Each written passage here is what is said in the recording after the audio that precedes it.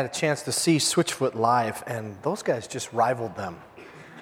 Of course, they were about 300 decibels, so they got that going for them, but that was great. Thank you very much. Man, today is an exciting day. Today is an exciting day. Clock on the wall says 9:27. To a preacher, that clock on the wall, you notice it's only facing me. Anyway, you heard the old joke when a pastor goes like this, what does that mean? It means stand up. When a pastor goes like that, what does that mean? It means sit down. When a pastor goes like this when he's preaching, what does that mean? Absolutely nothing. That's right. Anyway, it's 9:27, and so if I do my math right, in 33 minutes, if they're anything like Hope, that'd be about 40 minutes, Hiawatha Church will start. We will have a new daughter. We are planned birthday. So I would just like to pray for them because I'm sure they're freaked out 33 minutes before their grand opening. So why don't we just pray for Hiawatha Church here real quick. Lord, it is an exciting thing to launch another church. This being the third that you've allowed us by your grace to be a part of. And we're in need of a lot of churches in this city who are going to want to have more and more people be your worshipers. God, it is about that. It is not about us. It's not about notches in our belt. It's not about us creating a movement of churches or a mini denomination. God, it's about your gospel running forth and for new people, brand new people, to come into a relationship, a life-changing relationship with Jesus Christ. And so, God, I pray today for Mike and Chris especially as they're getting prepared. I pray you just give them calm, God.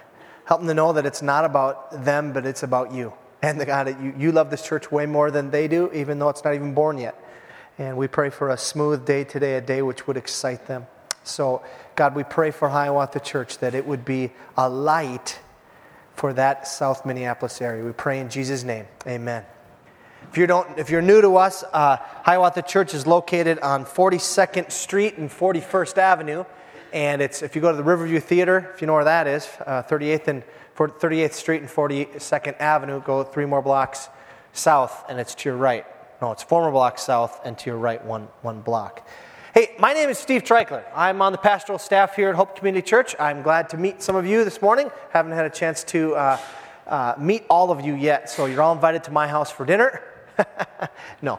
But someday, maybe, when I get my basement done, no, you're still not all of it. You can go to Cora's house, all of you, all 500 of you, for dinner. If you know anything about Hope, you know that we love the Bible here. We are not ashamed to say that. We think the Bible is a great thing. And in fact, we're looking at getting new pew Bibles here shortly. And I've been doing some internet research, and I came up with these right here. This is the Fire Bible. This is right off the web. When was the last time your class saw how hot God's Word is? Open this authentic-looking Bible and begin to share the Scripture for the day as real flames begin to rise from the pages. This full-size book comes with battery-operated ignition system. All you supply are the batteries, lighter fluid, nerves, and new eyebrows. Eyebrows, yeah. Can you see that? Look at that. That thing is almost torching that lady's face. Look at the smile on her face. For $44.95. And where I found this online, you can get this online for $44.95. There it is. Pick me special effects firebible.htm. There it is. Your own Fire Bible. Now, I know we do think that this Bible is inspired. I like to say it's inspired from Genesis to maps. We're a little slow on the uptake this morning, aren't we? Well, that's really funny. All right, anyway. And you know what? A lot of people say the Bible's not relevant. However, look at all the different things. I just did a simple search on Bible. And here's all things. There's a Bible here for if you're a Mac lover, which is a good thing, by the way. God bless you if you love a Mac. Thank you. I heard that. Yes. And then if there's a Bible if you like coffee. There's a Bible if you like spicy food. You can get a Bible for that. You can get a Bible if you're trying to start a small business. You can get one that has Kornai on it. At first I thought that, you see what it says? I thought it said the Pentecost Bible. And I thought, whoa, I'm going to become Pentecostal then, man. Look at the pipes on that guy. No, a pre-contest Bible, if you want to do any of that stuff. But we do believe here at Hope Community that, like those? Next slide. Next. You can go to the next slide.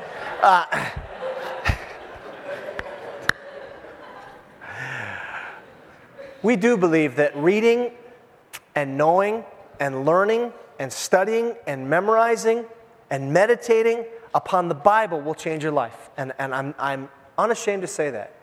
One of the free things that I have when I come up on a Sunday morning is that I know that at least the Bible passage got on the screen.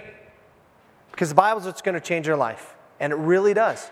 Someone who's been a follower of Jesus Christ since 1983, there are three elements that change your life. The Bible, the Word of God, other people, the people of God, and God Himself, the Spirit of God. Those are the resources. And so we take the Bible very seriously at Hope. We love the Bible. And we have been in a study here of the Gospel of John for about a year. And we're only in John chapter 8.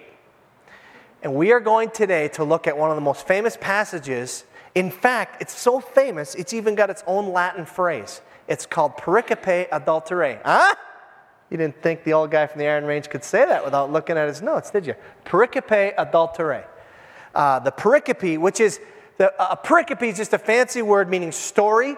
But people who write about the Bible don't like to call the Bible full of stories because it's historically true, so they call it a pericope. Adulterae, you can imagine that means adultery. Very good. You guys are quick. Not many freshmen here. Sorry, didn't mean to rip on. Every year I give one dig at the freshmen. That was it. So, got that out of the way, and now I can move on. Listen, in this particular passage we're going to look at is probably one of the most quoted things that Jesus Christ said in His earthly ministry. And that's the phrase that, let him who has no sin, go ahead to that one so I can see it. Let him who has no sin be the first to throw a stone. And that is a phrase that is repeated over and over and over with one of the most beloved passages that we have in all Scripture. It's found in John 7:53, the last verse of John 7, and it goes into John chapter 8. So if you want to flip that or grab your insert, it'll be on the screen. While you're doing that, though, I got a few minutes here. I got to share something with you. Is anybody there already? Who's there? Anybody got it? What do you see right next to John 7:53?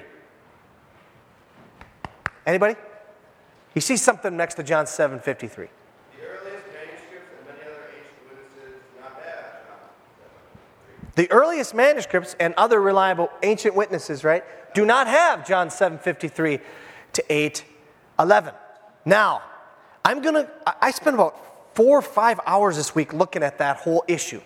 And you're going to get it in about 3 minutes, okay? So if you have a lot more questions about what does that mean?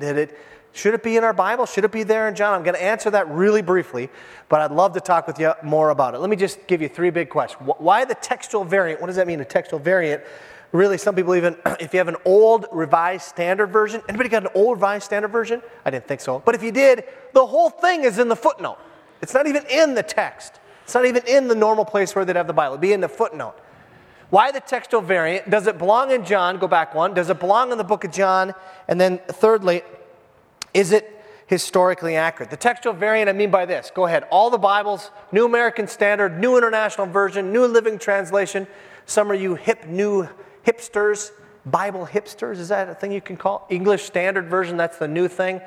That one's the most informative. It says some manuscripts do not include this passage. Others add the passage here or after 736 or after 2125, which is the end of the version, or they put it in the Gospel of Luke after 2138.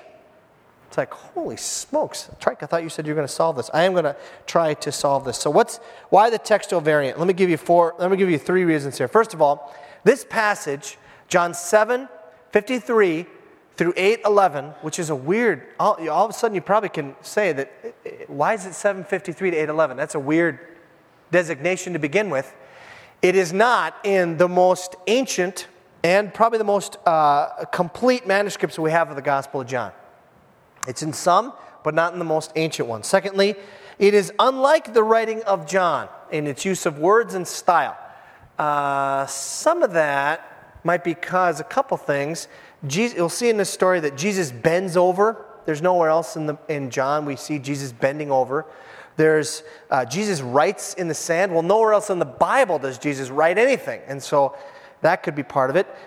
It deals with the concept of adultery. Nowhere else in the book of John does he deal with that. So is that a strong argument? I don't necessarily think so. Because third thing is, it seems to interrupt the flow of 7:52, and then you skip over to 8:12 and just kind of keeps making sense. It's like cut and paste. It's just kind of got stuck there. And that could be.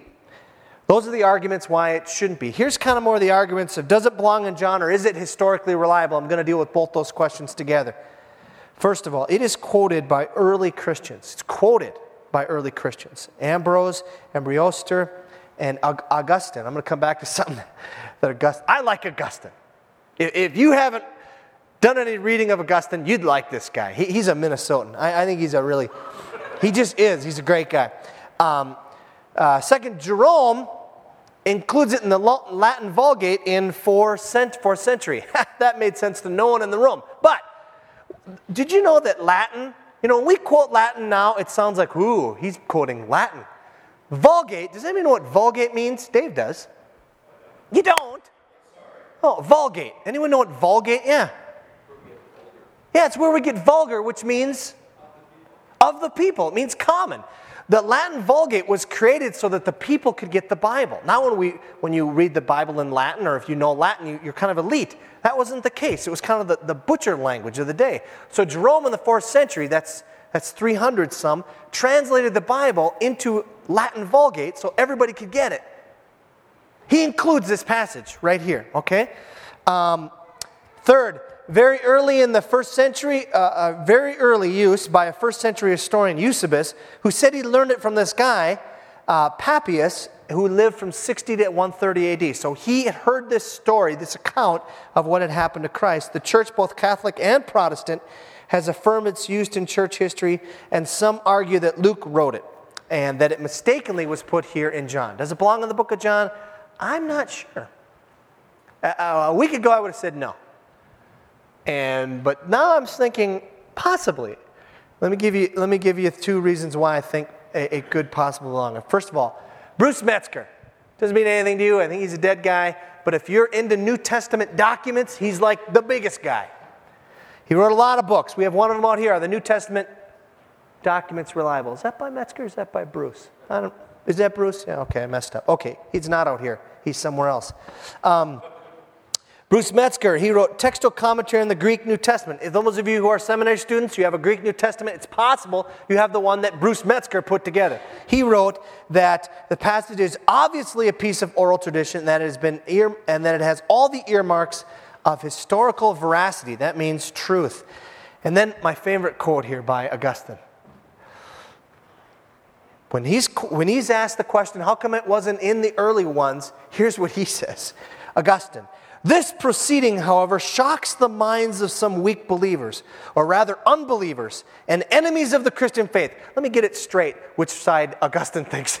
He thinks it's supposed to be in there, and he thinks people who took it out are unbelievers, enemies of the Christian faith. Inasmuch that after, I suppose, of it giving their wives impunity of sinning, they struck out from their copies of the gospel this that our Lord did in pardoning the woman taken in adultery, as if he had granted leave of sinning, who said, go and sin no more. Augustine is saying, hey, I don't want my wife out there committing adultery. Rip out that passage. That's what he said, how he thinks it got out of John in the first place. Now, I'm not sure about that. But I think without a doubt, it historically is an accurate thing. We're not just quoting anything, and that's why it's in your Bible this morning. All right. Those of you who just tuned out, went to the Bahamas, thinking, why are we talking about textual variants? Tune back in, because now we're going to look at the passage. John 7:53, excuse me, through 8:11. I'm just going to read the passage through, and then we're going to look at some interesting things going on here. Then each went to his own home. Now, if you remember, those of you who were around, last week we took a week off to commission Jason and Krista Erno to Asia. They have made it, by the way, and they're doing fine. But Jesus is at this feast in Jerusalem, and he's teaching at the feast. And it's September, October of 32, and he's going to be crucified in April, March of 33. So it's coming up towards the end of his life. Then each went to his own home. But Jesus went to the Mount of Olives. At dawn, he appeared again in the temple courts where all the people gathered around him, and he sat down to teach them. Now, one of the things that you got to see here is, just in 53, it says each went to his own home, but Jesus went to the Mount of Olives. And the next morning he gets up and he goes to the temple courts. Where does Jesus live?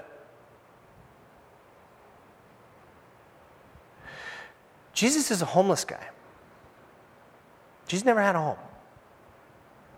That's the only meaning you can get out of it. Each went to his own home, but Jesus went to the Mount of Olives and slept under a tree or a park bench with some paper on it. Jesus is a homeless guy. He says that foxes have holes, but the Son of Man has nowhere to lay his head. Well, I don't have a house. I'm a homeless guy. See a homeless guy in the street? It just might be Jesus. No, probably not. But Jesus didn't have a home. Okay, at dawn then he appears at the temple courts, and he's going to gather people around, and they're going to teach him. So this crowd gathers again. He's going to teach him. Here we go. Here's where the plot thickens. The teachers of the law and the Pharisees brought in a woman caught in adultery. They made her stand before the group. Okay, so there's this crowd, like a crowd right here. And these guys, Jesus is just going to get ready to teach, or maybe he's teaching. All of a sudden there's this ruckus. They come forward. They bring this woman.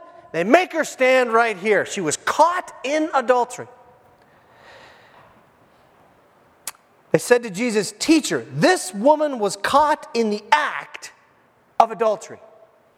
We'll come back to that in just a minute. Not just this is rumored that this woman was having adultery. No, she was caught in the act of adultery. In the law, Moses commanded us to stone such women. Now, what do you say?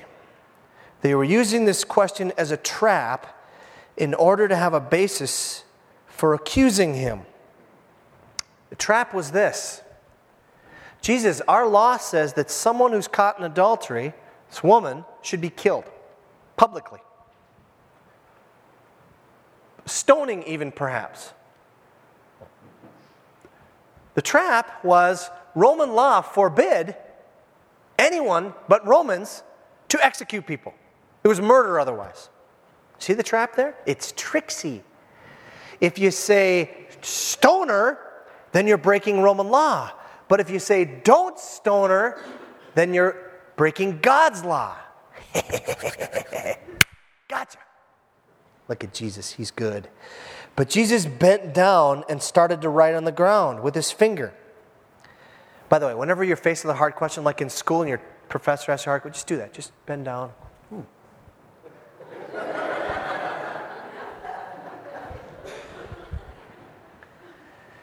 While they kept on questioning, they're hounding him. What are you going to do?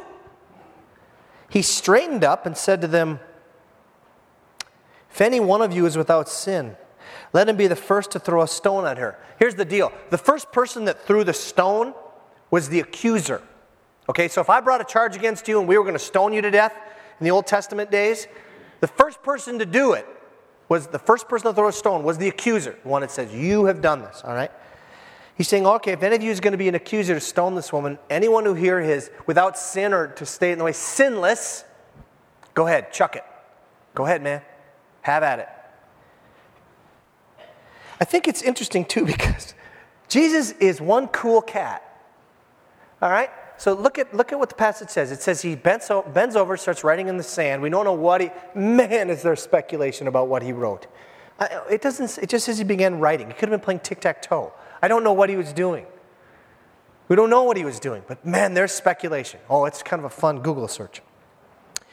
If any of you is without sin, let him be the first to throw a stone. He stands up, he says that, and then, so this woman's standing here, Jesus is somewhere over here, whatever. He stands up, he says that, and look what it says next. It says again, he stooped down and wrote on the ground. Like, he just, okay, go ahead. And he starts doodling in the sand again. He's just waiting for the thud, thud, thud. It's like, hey, whatever. If you're going to do that, He's just the coolest cat. He's not worried about, oh, no, don't do it. No, he doesn't say that. Pardon the hue there. He doesn't do that. He's just the coolest cat. He just bends over and says, I'll begin writing again. At this, those who heard began to go away one at a time, the older ones first, until only Jesus was left with the woman still standing there. You see this crowd? This crowd is happening. This crowd just leaving one by one. Jesus over there bent over writing something in the sand. This woman is standing there. Jesus straightens up and asks her, woman, where are they? Has no one condemned you? No one, sir, she said. Then neither do I condemn you, Jesus declared. Go now and leave your life of sin. All right, go a couple here. Yeah, there you go. You got some major collision of agendas here. And I see three, and they're just the three parties involved in this. The first party is the religious rulers. This, by the way, this particular count, the woman caught in adultery, this particular account is fodder for a lot of very good art. And I just picked three here that kind of prove my agenda. But this is one account here. I like it for some reasons. Other reasons I think it happened a little bit differently. Obviously, there'd been a little more space but it's hard to put space in on a canvas. So we got to give the guy slack. But I like it because look at the guys. Not Jesus, not the woman, but look at all the guys there. Look at that dude in the left, bottom left. Not only has he got the face of the meanest demon you've ever seen, but look at his hat. He's got like 4 or 5 stones already to go. Oh man, I come to a stoning and I come prepared. I bring me some good biscuit. I like the biscuit-sized ones because they can really, And he's got one in his hand. He is ready to go, man. What's the agenda of the rulers? The agenda of the rulers, was it justice? No, it wasn't justice. The agenda of the rulers, these Pharisees and teachers of the law would never go to Jesus to get a ruling. They loathed him. It was not to get justice. So what was it? It was to completely entrap Jesus Christ. Verse 5, you don't have to go there, but just it says, in the law, Moses commanded us to stone such a woman. Now, what do you say? Think about it. Think about it. Your hatred for Jesus Christ has come to this, where I'm going to insinuate here a little bit. You entrap a woman. I'll explain why I think that in just a minute. You entrap a woman into an adulterous situation. Not to be trying to be too graphic here, but you physically pull her out of the bed. You bring her there. She's probably, that's one of the reasons I don't like this, she's probably barely dressed. You bring her right before Jesus, and you make accusations against her so that you can entrap Jesus. Your hatred for Christ has come to this, that you're involved in entrapment, possibly, for sure, public humiliation of someone, wanting someone to die a brutal death. It's crazy. That's how blind they were with rage, how much they hated Christ. That's one agenda. The religious rulers, we've got you. Jesus is right back at you. Jesus, his answers. Now, Jesus is a master of answering questions. It's a great little study sometime. If you're in education or you're in all kind of business training or whatever, to look at the questions that were asked of Jesus and the questions that he asks and how he deals with things. I've got great news for you this morning. If you're here this morning and you're not a follower of Jesus Christ and you're asking questions, Jesus Christ loves to answer your questions. I got bad news for you this morning, though, too. If you're not a follower of Jesus Christ, or if you are a follower of Jesus Christ and you are demanding an answer, God, I want to know why people suffer. If you're all good, why do people suffer? You will tell me. Jesus is a master. We've seen this over and over in the book of John and other places. He's a master of giving you back slippery answers. And you'll get slippery answers. If you demand of God, if you demand of Christ, the bad news is you'll get answers like, go ahead. He who has no sin, go ahead.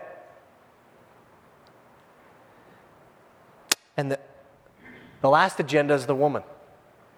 I like this one because it does show her barely clothed. As if she had just got ripped out of this bed in the act of adultery. Now, here's the question you should be asking, if you haven't asked it already. The obvious question of when they drag this woman here is, where's the guy? Right? If you caught him in the very act, hello, takes two to tango, where's the guy? I'm making a contention. I think it was entrapment. Could be, possibly. If nothing else, they let him go. Why is the guy not there? How does she feel? How would you like the worst thing in your life to be public before everyone? People ready with rocks to throw at you.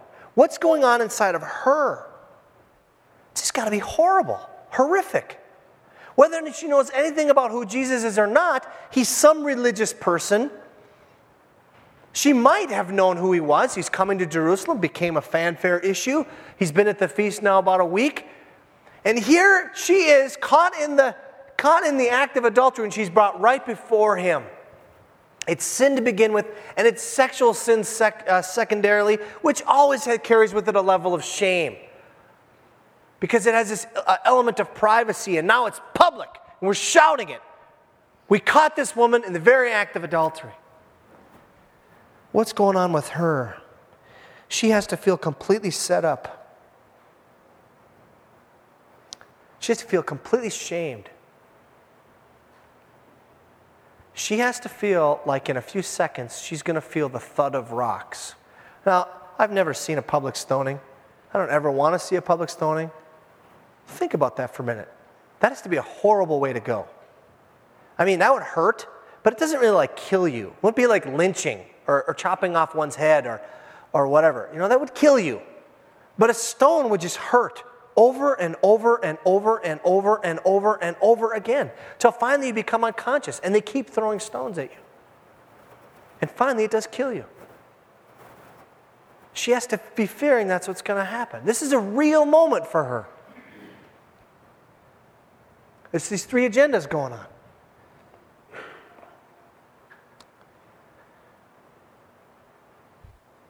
Listen to what C.S. Lewis says, and he is one of my heroes. C.S. Lewis, smoking a big stogie there in that picture. If anyone thinks that Christians regard unchastity, that is sexual sin, as the supreme vice, he is quite wrong. The sins of the flesh are bad, but they are the least bad of all sins. All the worst pleasures are purely spiritual. The pleasure of putting other people in the wrong, of bossing and patronizing and spoiling sport and backbiting. The pleasures of power, of hatred. For there are two things inside of me. They are the animal self and the diabolical self. And the diabolical self is the worst of the two.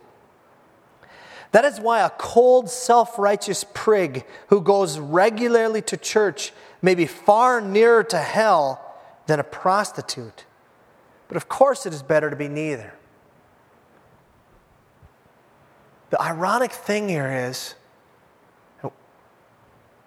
this woman is not condemned, but the men who bring her are. What's the takeaway for us in all this? How can we apply this? I think there's 5 quick things. As we prepare for a time of worship and communion, I think there's 5 quick things. First of all, judgment is real.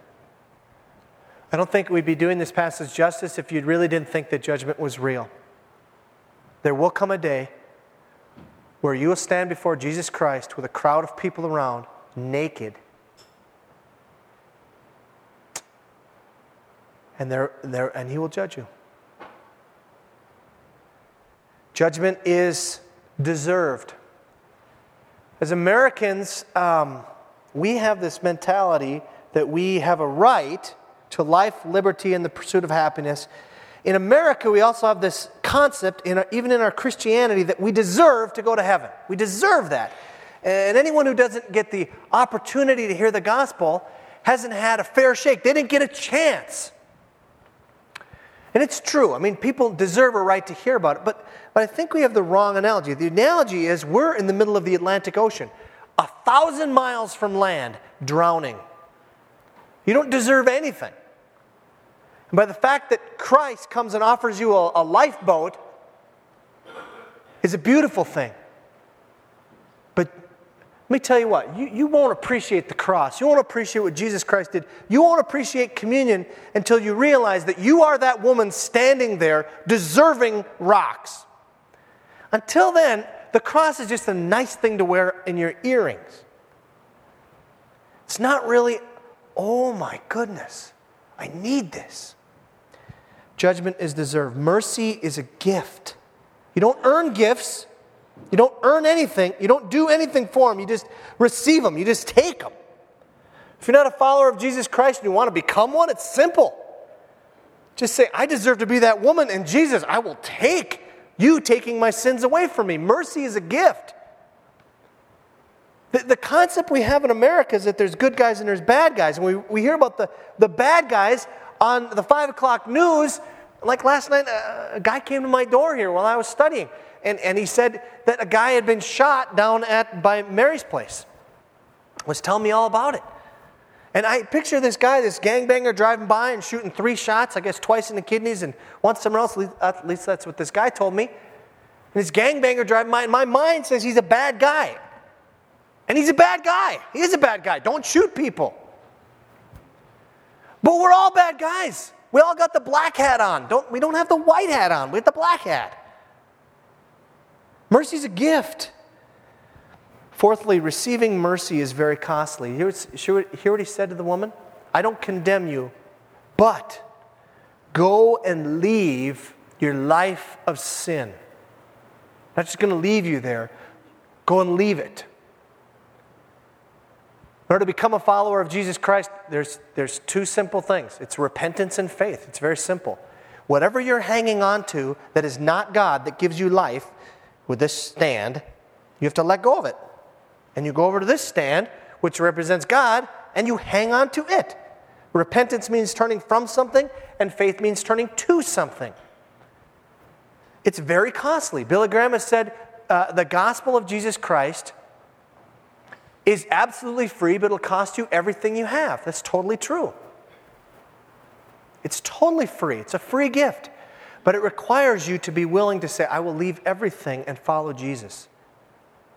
It's a requirement. And lastly, so I think of the woman, and I think of her standing there. And we don't know exactly what age she is, but she's at least of an adult age. One of the thoughts that have to be going through her mind, maybe not in these exact words, but something like that is, here, this is it. This is what it's come down to. This is how I'm going to go. I was caught in adultery. This is my life. Am I who I want to be? It's the fall. Something about the fall gives us all this adventure about a new start. And many of you are just starting college. Many of you are starting new jobs. I don't know what it is. Something about fall just makes you feel alive. Let me just ask you a question. This is your life. Are you who you want to be? Are you who you want to be? And if not, let me tell you who you do want to be. You want to be full of Jesus. I know that. I don't even know your questions, and I know the answer. Jesus Christ. I'm not just talking about a list of doctrines and a bunch of things to believe. I'm talking about a vital, healthy, lick your fingers and stick them in the outlet of Jesus kind of relationship here. It's transformative. That's who you want to be. I know it. I don't know what your problems are. I don't know what your stresses are. I don't know the areas in your life that have brought disappointment. But I do know where you want to go because God has designed each and every human being to be there. Are you who you want to be? We're going to move to communion in a moment. I would encourage you as you take communion to think that through. Jesus Christ, today I want to set myself on a course. whether you're a follower of Christ yet or not. Let me tell you a little bit about how we practice communion here at Hope Community Church. In a little bit, the band will come up to play, and there'll be a moment of silence, and that's your opportunity just to ponder your life. What is it the Lord would speak to you by His Holy Spirit? We believe that the Holy Spirit does speak to you. And He would speak to you if you just ask Him, Jesus, how do you want me to be? What do you want me to do? Is there anything in my life that's not pleasing to you? Show me right now. We ask for just a little bit of time of that. And that's your opportunity to do that.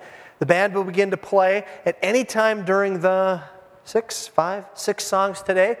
You can come forward. You can receive communion up here. Break off a piece of bread.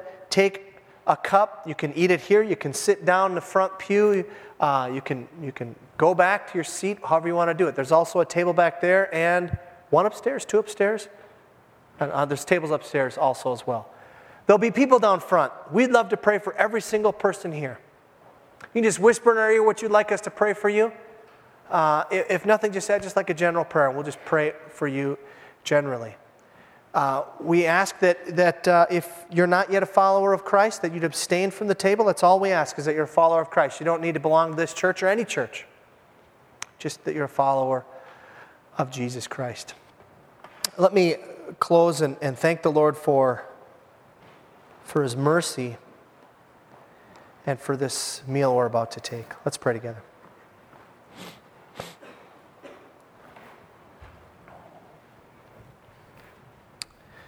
Jesus, I think of this woman, I think of someone who probably felt that the thuds would be coming. And so, Lord, that's what I think of when I think of the communion table. I think of the punishment that we deserve because of our sin. Each one of us, by nature and by choice, are sinners.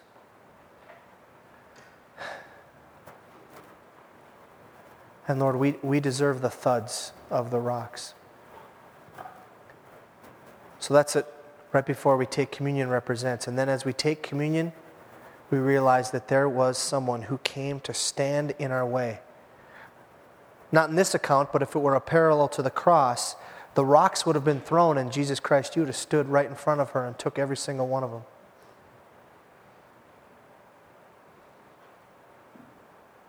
God, I pray against a spirit that could even be pervading in this room of boredom with that beautiful message.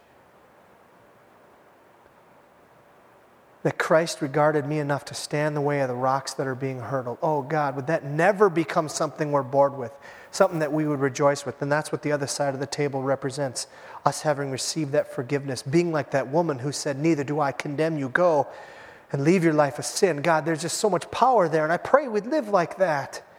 We'd live as people who are forgiven. And the power of that. We could forgive others. We could treat other people with respect because of the way you treated us. God, help us not just to have this be an empty exercise, but something where we take it very seriously. Jesus, I pray in this room, aside this size, there are people who are pondering where they're at with you. I pray even this morning that you'd give them the courage to step across that line and to say, Jesus Christ, I want to follow you. You're worthy of following. I will leave my life of sin. Lord, there are some in this room who maybe followed you for 20 years, and on the outside they're looking good, but the reality is they're becoming more and more like the religious rulers.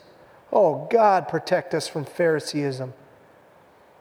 God, break our hearts if we start to be that way. That's the way worse sin than the adultery.